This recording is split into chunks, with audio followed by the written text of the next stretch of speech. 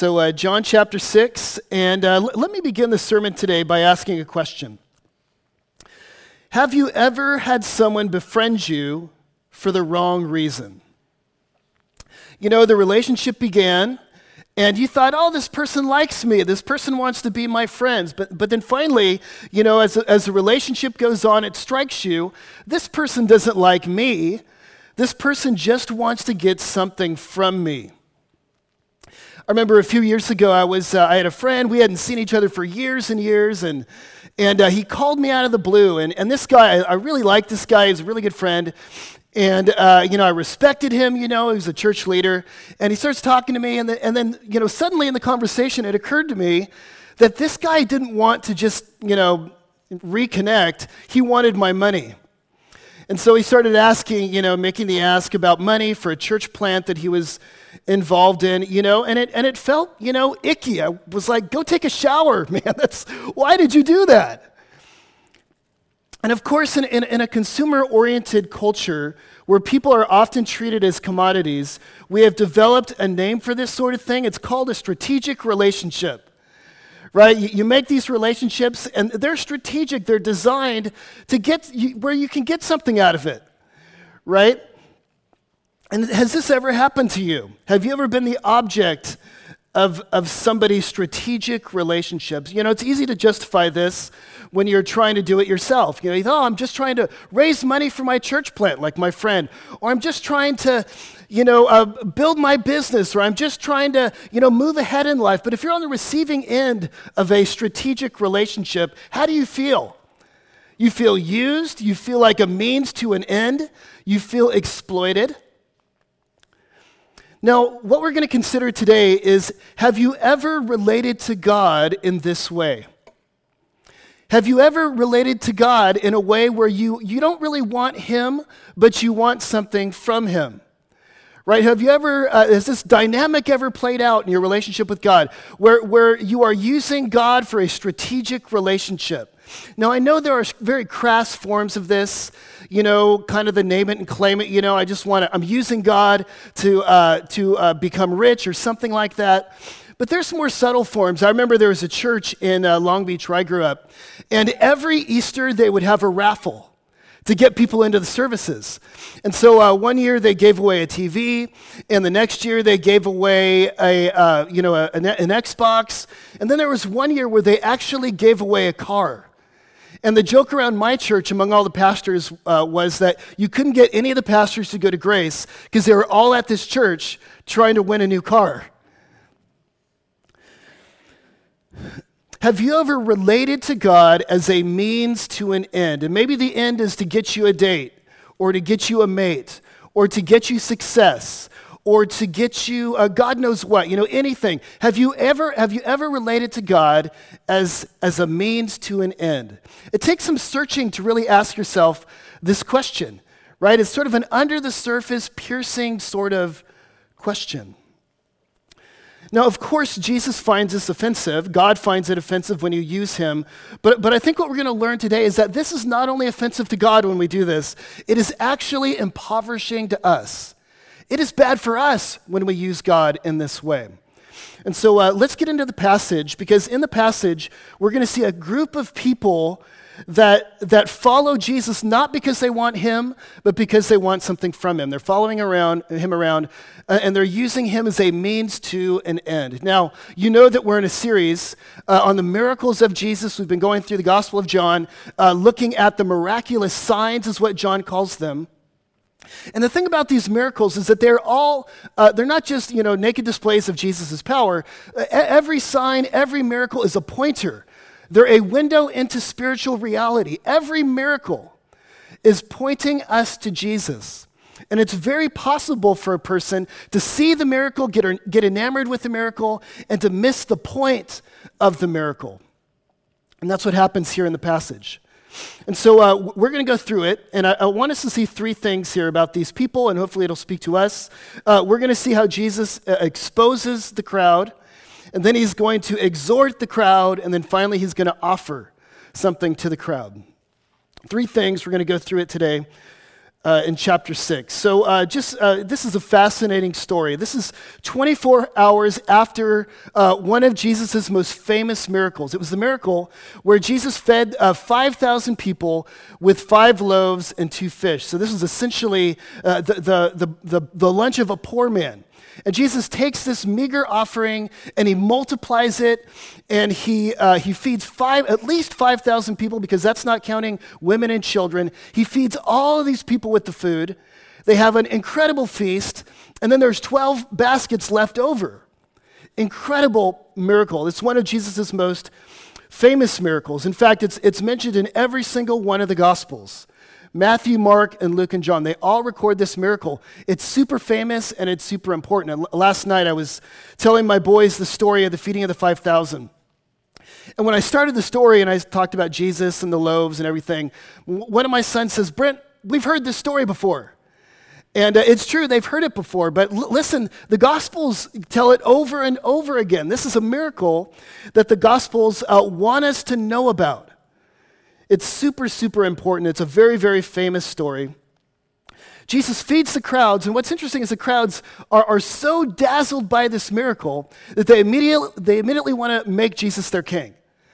And this is unsurprising, isn't it? You know, if you're living in a subsistence culture and you don't know where your next meal is coming from, and there are famines and bread is scarce, and here's a guy who can snap his fingers and bread comes out of thin air. Of course you want this guy to be your king. But Jesus will have nothing of that. They try to make him king, and Jesus disappears down to the Sea of Galilee, and they go across the lake. Jesus gets away. And then there's this interlude where we actually read this story at Christmas time on the lake of the Sea of Galilee. In the middle of the night, Jesus walks on the water. There's a storm. And he gets his disciples to the other side of the Sea of Galilee. And where we pick up our story, the sun has come up, and the crowd is searching for Jesus, verse 25. And when they found him on the other side of the sea, they said, "Rabbi, when did you come here?" So here, get this. The crowd, they're clamoring for Jesus. They're in this frenzy. They want to find him. He's fed them with 5,000, they fed 5,000 people with loaves and fish. And it's kind of comical. They look at Jesus, "Oh, when did you get here, Jesus?" Almost like, "Fancy meeting you here." No, they were looking for him. They were searching for him. These people were after Jesus. "Rabbi, when did you come here?" And Jesus answers them, "Truly I say to you, you are not seeking me because you saw the signs, but because you ate your fill of the loaves." We'll stop there. So they're looking for Jesus. "Oh, here you are, Jesus." And Jesus looks at them, and he pulls back the curtain, and he shines a spotlight into their hearts, and he says to them, "You're not seeking me because you saw the signs that point to me. You're seeking me because I filled your belly with bread." You don't want a king, you want a chef. You don't want a master, you want a dispenser of spiritual goods and services. You don't want me, he says, you want what I can give you. He exposes their hearts. Now, in the Gospel of John, there are 2 types of people that follow Jesus. And John is very clear about this. There are the crowds and there are the disciples. And the disciples, these are people that follow Jesus. They're committed to him. They love him. They see value in him and his teachings. They want to apprentice under him. They want to follow him wherever he goes. But then there's another group called the crowds. And the crowds are not following Jesus because they see him beautiful. They see him as useful.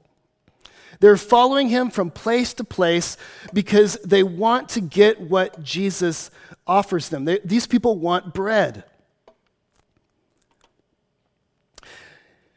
And Jesus wants to take them to a new and better place. He exposes them because he wants them to follow him for a different reason. Now, as we said a couple weeks ago, I think all of us come to Jesus this way. We come to Jesus for what he can offer us. You know, maybe you've got a marriage problem or a parenting problem or a drinking problem or some other problem, and Jesus can help you. You want something from him. You want help. You want change. You want something that Jesus has to offer. And all of us come to Jesus that way, but Jesus wants to take us to a new and better place. He wants us not just to see him as useful, but as beautiful. That's a true disciple. And so he's challenging the crowds. He's exposing them because he wants to change them. And then he gives them this exhortation. After he exposes them, he redirects them so that they would search for the right thing. Now notice what he says. He looks at them and he says, do not, this is verse 27, do not work for the food that perishes, but for the food that endures to eternal life, which the Son of Man will give to you, for on him God the Father has set his seal. So he looks at the crowd and he says, stop working for the bread that is perishing. He looks at these people that see him as a means to an end, and he says, stop working for the bread that's perishing. Now, what is Jesus doing there? Well, Jesus is not saying that their concern for bread is silly. He's not saying that it is worthless and silly to care about where your next meal is coming from. In fact, when you read through the Gospels, Jesus in another place says that, he's the provider of your bread. The Lord's Prayer, Jesus actually says, come to me and look to me and say, give us this day our daily bread. He's the source of our bread. Jesus cares about our next meal. Right? Jesus Christ does care about meeting your physical needs. This is the point of the miracle, the feeding of the 5,000. At the very least, one of the most basic points of this miracle is that Jesus gives hungry people food. He cares about that. One of the reasons why we do things like our Father's table is because of miracles like the feeding of the 5,000. Jesus cares about feeding hungry people. And when we go out, on the west side of town and we gather there and we cook, we cook soup and we hand out hot dogs and we give people chips, and people come up to that little booth there, we are serving people in the name of Jesus. We are bringing the kingdom of God in Batesville as it is in heaven, because Jesus Christ cares about people's physical needs. He feeds people. He's not telling them, don't be silly. Why do you care about your meal? Why do you care about bread? No, Jesus cares about your bread. And if you are living hand to mouth, and if you are worried about where your next meal is coming from, Jesus cares about that.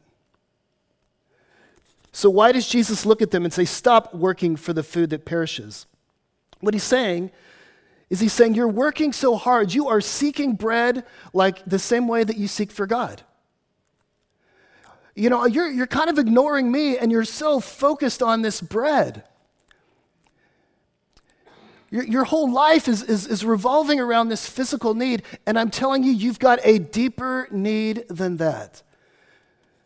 Do not make your quest for physical and material needs your ultimate quest. Why is that? Well, because Jesus says there are two reasons why. He says, because number one, bread perishes. Don't just search for bread that perishes, he says. Now, what does he mean, bread that perishes? Well, number one, it's bread that doesn't last, right? Physical bread, the loaves, those things, they don't last. You cook them and they're gone and you need another one. And he says, don't spend your whole life looking for things and searching for things that aren't going to last ultimately. The other morning, I made waffles for my boys. It took me about 3 hours to make these things. They were gone in 5 minutes. And that's the way physical bread is. He says, don't spend all of your life caring and worrying about physical bread. That sort of bread, it's important, but it doesn't last. And that's true about every material thing, like a job or a paycheck or food and clothing. These things are all very, very important, but they're not going to last. And Jesus says, what a tragedy it would be if at the end of your life you look back on it all and you've been working all of your life, you've been spending all of your energy, and it's consuming all of your time, and you're caring about things like food and clothing, very, very important, but they're not going to last ultimately. He says, don't labor for stuff like that. A house, a car. You will not take any of this with you when you die. A hearse never pulls a U-Haul truck behind it. Don't labor for that which isn't going to last. But he's also saying, don't labor for that which does not satisfy you. He says, yes, you need bread. Yes, you need all sorts of material things. But I'm telling you, don't spend your life on those things as your ultimate quest because they will not satisfy your soul. In that day and age, bread was a basic staple of a person's diet. When we think about bread, what do we think of? Carbs. That's what we think of. Many of you avoid bread because you want to get thin. But in that day and age, that was the basic staple of human life. Like I said, these were subsistence farmers. And they planted grain and they harvested the grain and they worked so hard to get this main basic staple. This is the basic element of human life. And Jesus says you've got a deeper need. And if you spend all of your life chasing after bread, you will never be satisfied.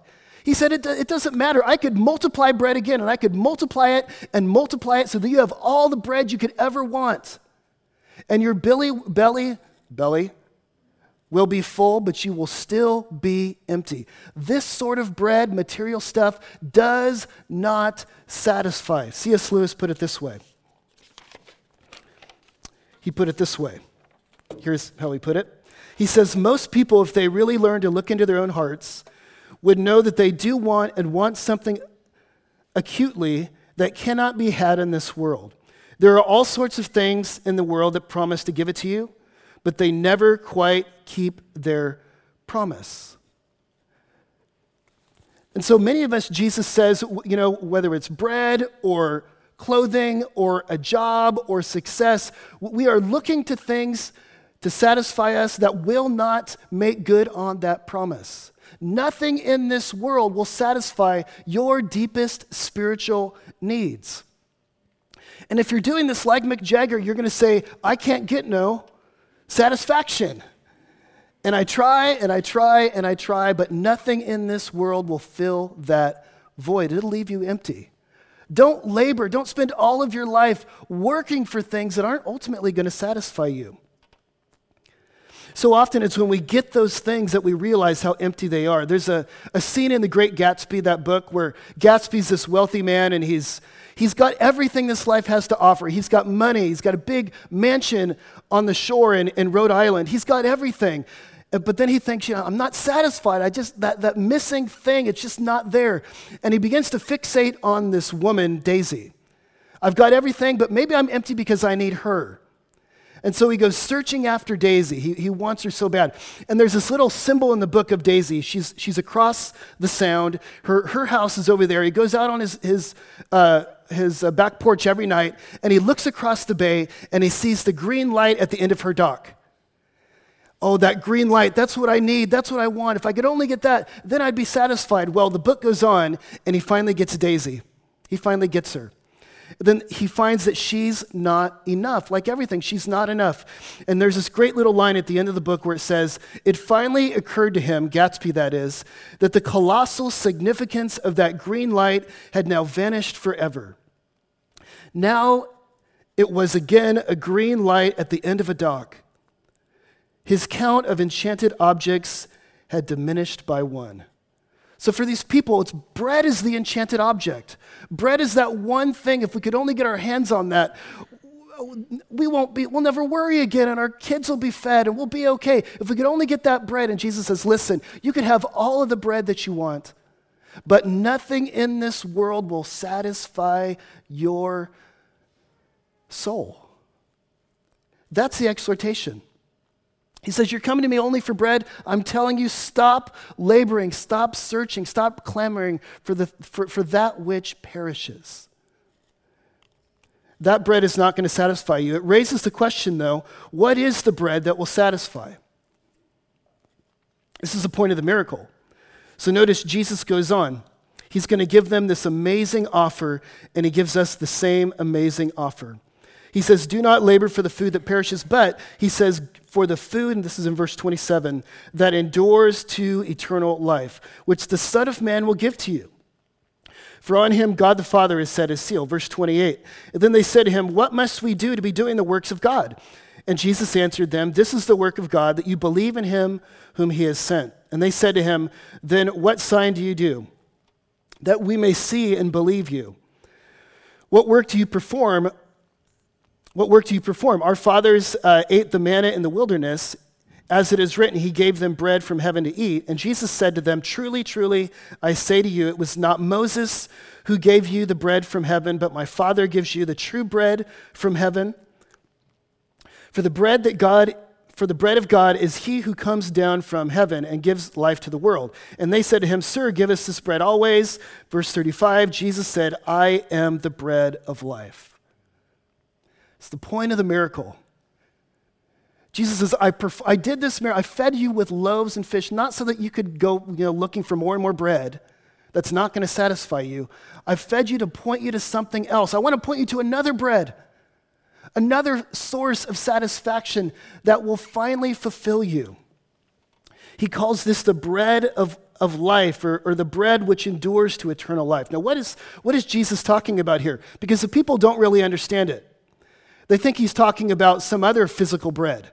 They go back to Moses in the wilderness. There's that miracle where Moses fed the people in the desert with manna, and this was bread that literally came out of heaven. And they say, oh, well, maybe he's like Moses. Yeah, give us bread from heaven. Give us some of that. That would be awesome. Some manna, a second manna feeding. Sure, that would be great. Do that, and then we'll believe in you. But Jesus is talking about something entirely different. When Jesus talks about bread that endures for eternal life, he's talking about the bread that will satisfy us. Jesus says, in my hands is a type of bread, spiritual bread, that if you feed on that, you will never be hungry ever again. It will satisfy your soul. And a key word here is the word eternal life. It's bread that he says endures for eternal life. Now, the phrase eternal life in John's gospel is really important. What does Jesus mean by eternal life? Well, in the Greek language, there are two words for life. There's the Greek word bios, and then there's the Greek word zoe. And when Jesus talks about the bread that endures to eternal life, he's referring to the Greek word zoe. So bios, what is bios? This is physical life. This is, how do you know if you've got bios? You take your pulse. You take your vital signs. It's when you're living and physically breathing. This is bios. And if that's bios, then Zoe is something a little bit different. It's more than physical existence. Zoe is really living. Zoe is joy, satisfaction, engagement, using your gifts, feeling needed. This is what it means to really live. So, for example, several weeks ago, my family, months ago actually, we went to Branson, and we stayed in this really nice hotel. We usually stay in very average hotels, but this one was on sale. We stayed in this nice hotel, and my kids love hotels. They love them. And so they went clamoring into the room, and we went in there, and my one son jumped on this plush bed, and he switched on the TV on some cartoon, and he looked over at me and he said, Dad, this is the life. Now, what's he saying? He's not saying, Dad, I'm finally existing. Sure, the bed maybe provided a little bit of bias, but what is he? He's talking about Zoe there. He's saying, Dad, I'm really living. Joy, satisfaction, this is it. When Jesus talks about the bread that endures for eternal life, he's talking about a quality of life that Jesus is offering. And when we think about the offer of Jesus, when he says, I want to give you eternal life, don't just think about your physical bios going on and on forever. That actually wouldn't be very desirable. I mean, think about that. The same physical you with all of your frustrations and all of your problems and all of your pains going on forever and ever and ever. That sounds more like hell to me. Eternal life is Zoe. It is quality of life. It is really living. It's joy. It's satisfaction. And it's a life that it doesn't just start when you die. It starts now, and it goes on forever and ever and ever.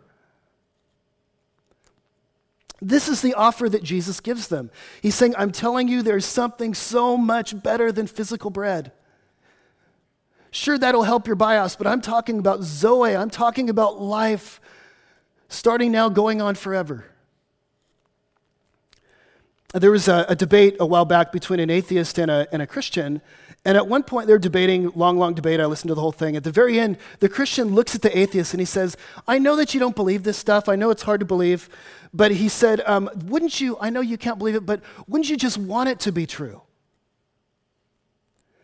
And the atheist said, yeah, I guess that would be okay if like I could live forever, like, some sort of holy grail, my youth goes on. Yeah, I guess that would be great.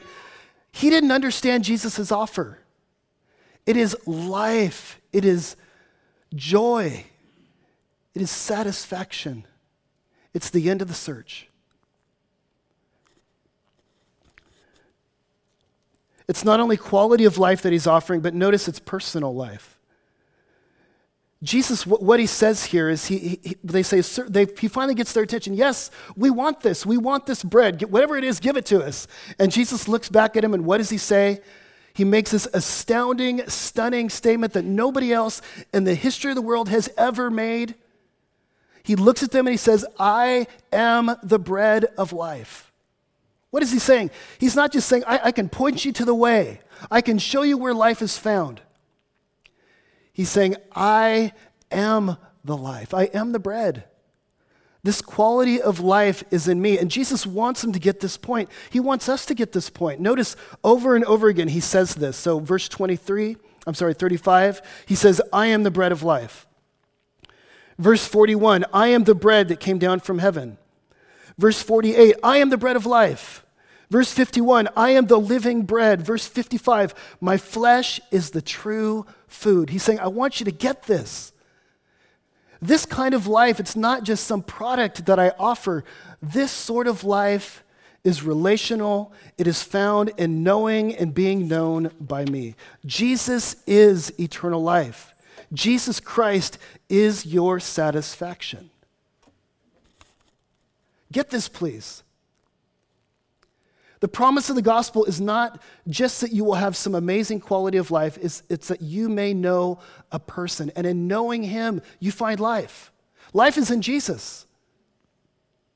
Have you ever known a person that is so beautiful and so phenomenal that when you just get to know them, you feel like you're living? Maybe it's your spouse. You just think, every year I get to know this person deeper and deeper and deeper, and they're my life. It's like their life to me. Just to know them, they're so beautiful that to know them, I feel like I'm really living. Maybe it's your kids. Your kids are that person for you. Oh, their little personality, it's so beautiful and it's so amazing that just to know them is a privilege. And just to know them is life. In fact, I've got a friend, he named his little daughter Zoe, which means life. Jesus says, I'm telling you where this life is found. It is found in knowing me, because your deepest problem is relational. Here's the problem, according to the Bible, that you've got. At the very beginning, human beings, we were connected to God and we knew him. Our lives revolved around who God was and the life that he offers. But then we rebelled against God and we were severed from God's life, and we've been empty ever since. We've been searching ever since. And Jesus says, here's the bread. It's come down. The life of God has come down from heaven again. And I'm going to offer it to you, a relationship with your Creator. In Jesus Christ, you find life. This is what you crave. So don't you see their problem then? Here, Jesus is a means to an end, right? They want the bread. They're ignoring Jesus to get it. And Jesus says, when you ignore me, you're ignoring life. When your life starts to revolve around something else, whether it be career or money or some other achievement, he says, when your life begins to revolve around something else besides me, you are missing life. It's a tragedy. But when your life revolves around Jesus, here's what he's saying, is that he's saying when your life revolves around me, you find your reason for living. You're satisfied. The best thing about this life that Jesus offers is that it's free. What's so palpable in this passage is that Jesus says, listen, I've got life. You're missing it. I'm telling you, you're missing it. It's in me. I've got this quality of life, this Zoe, this joy, this thing that you've been looking for all of your life. And what do they say? What work do we have to do to get it? Everything else in life we have to work for. Just show us what it is, and we'll work for it, and we'll obtain it. We'll be able to get it. And Jesus says, no, you don't understand. You don't get this bread by working for it. It's free, but it's in me. You know, almost everything else that we put at the center of our life, we have to work for it, right? You know, put career at the center of your life, and you make that the thing that you're trying to get your satisfaction out of. Your career will eat you alive. It will. Put your kids at the center of your life. Oh yes, they're the ones, everything revolves around them. You will feel like a lousy parent most of the time. That burden of parenthood will eat you alive. The only thing that you can put at the center of your life that won't drive you into the ground is Jesus. He says, I'm free, my life is free, my relationship is free. You don't have to earn to get me, and if you mess up, I will forgive you. I'm what you need.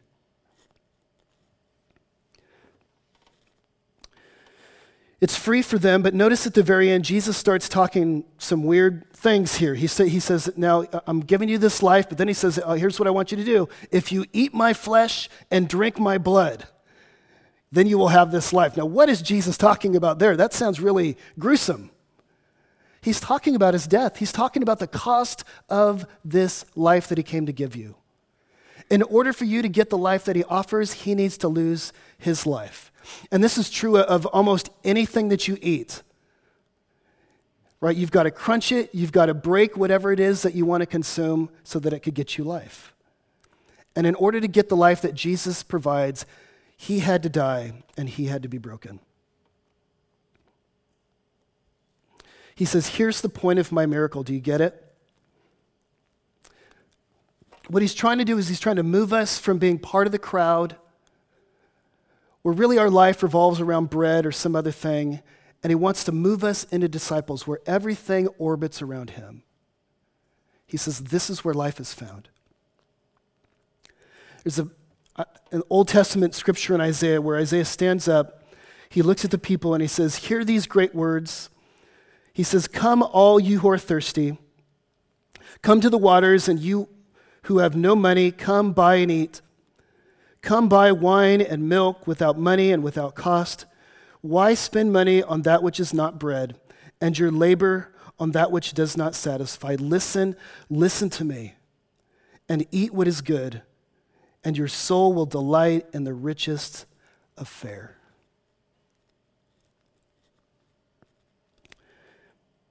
Are you truly living? Are you experiencing the Zoe that Jesus came to bring you? Or are you consumed with something lesser? Jesus says you will never be satisfied until you learn the point of this miracle. The feeding of the 5,000 points us ultimately to the source of life. There's a great little quote I found this week. This is by Epictetus. He said, this is our predicament. Over and over again, we lose sight of what is most important and what isn't. And there are many of you that are just clamoring over things that are not crucial. You're spending your energy and your life and your worship on that which will not satisfy. Don't miss it. Jesus says, I am the bread of life. Let's pray. Father, we thank you so much for this miracle which points to Jesus Christ as the bread. God, we know that our satisfaction, all of our longings are fulfilled in you. And God, I pray that you'd give us wisdom to stop searching, to stop laboring for that which will not satisfy us ultimately. God, help us put you at the center of our lives. We thank you for Jesus, which brought the life down from heaven, who gave his own life so that we may truly live. And I pray that we would live. God, I pray that we would live. I pray that in all of our sorrow and in all of our struggles and in all of our lack, that we might feed on you, and that whatever circumstance we're in, God, whatever it is, God, that we would be truly living. And we pray this in Jesus' name. Amen.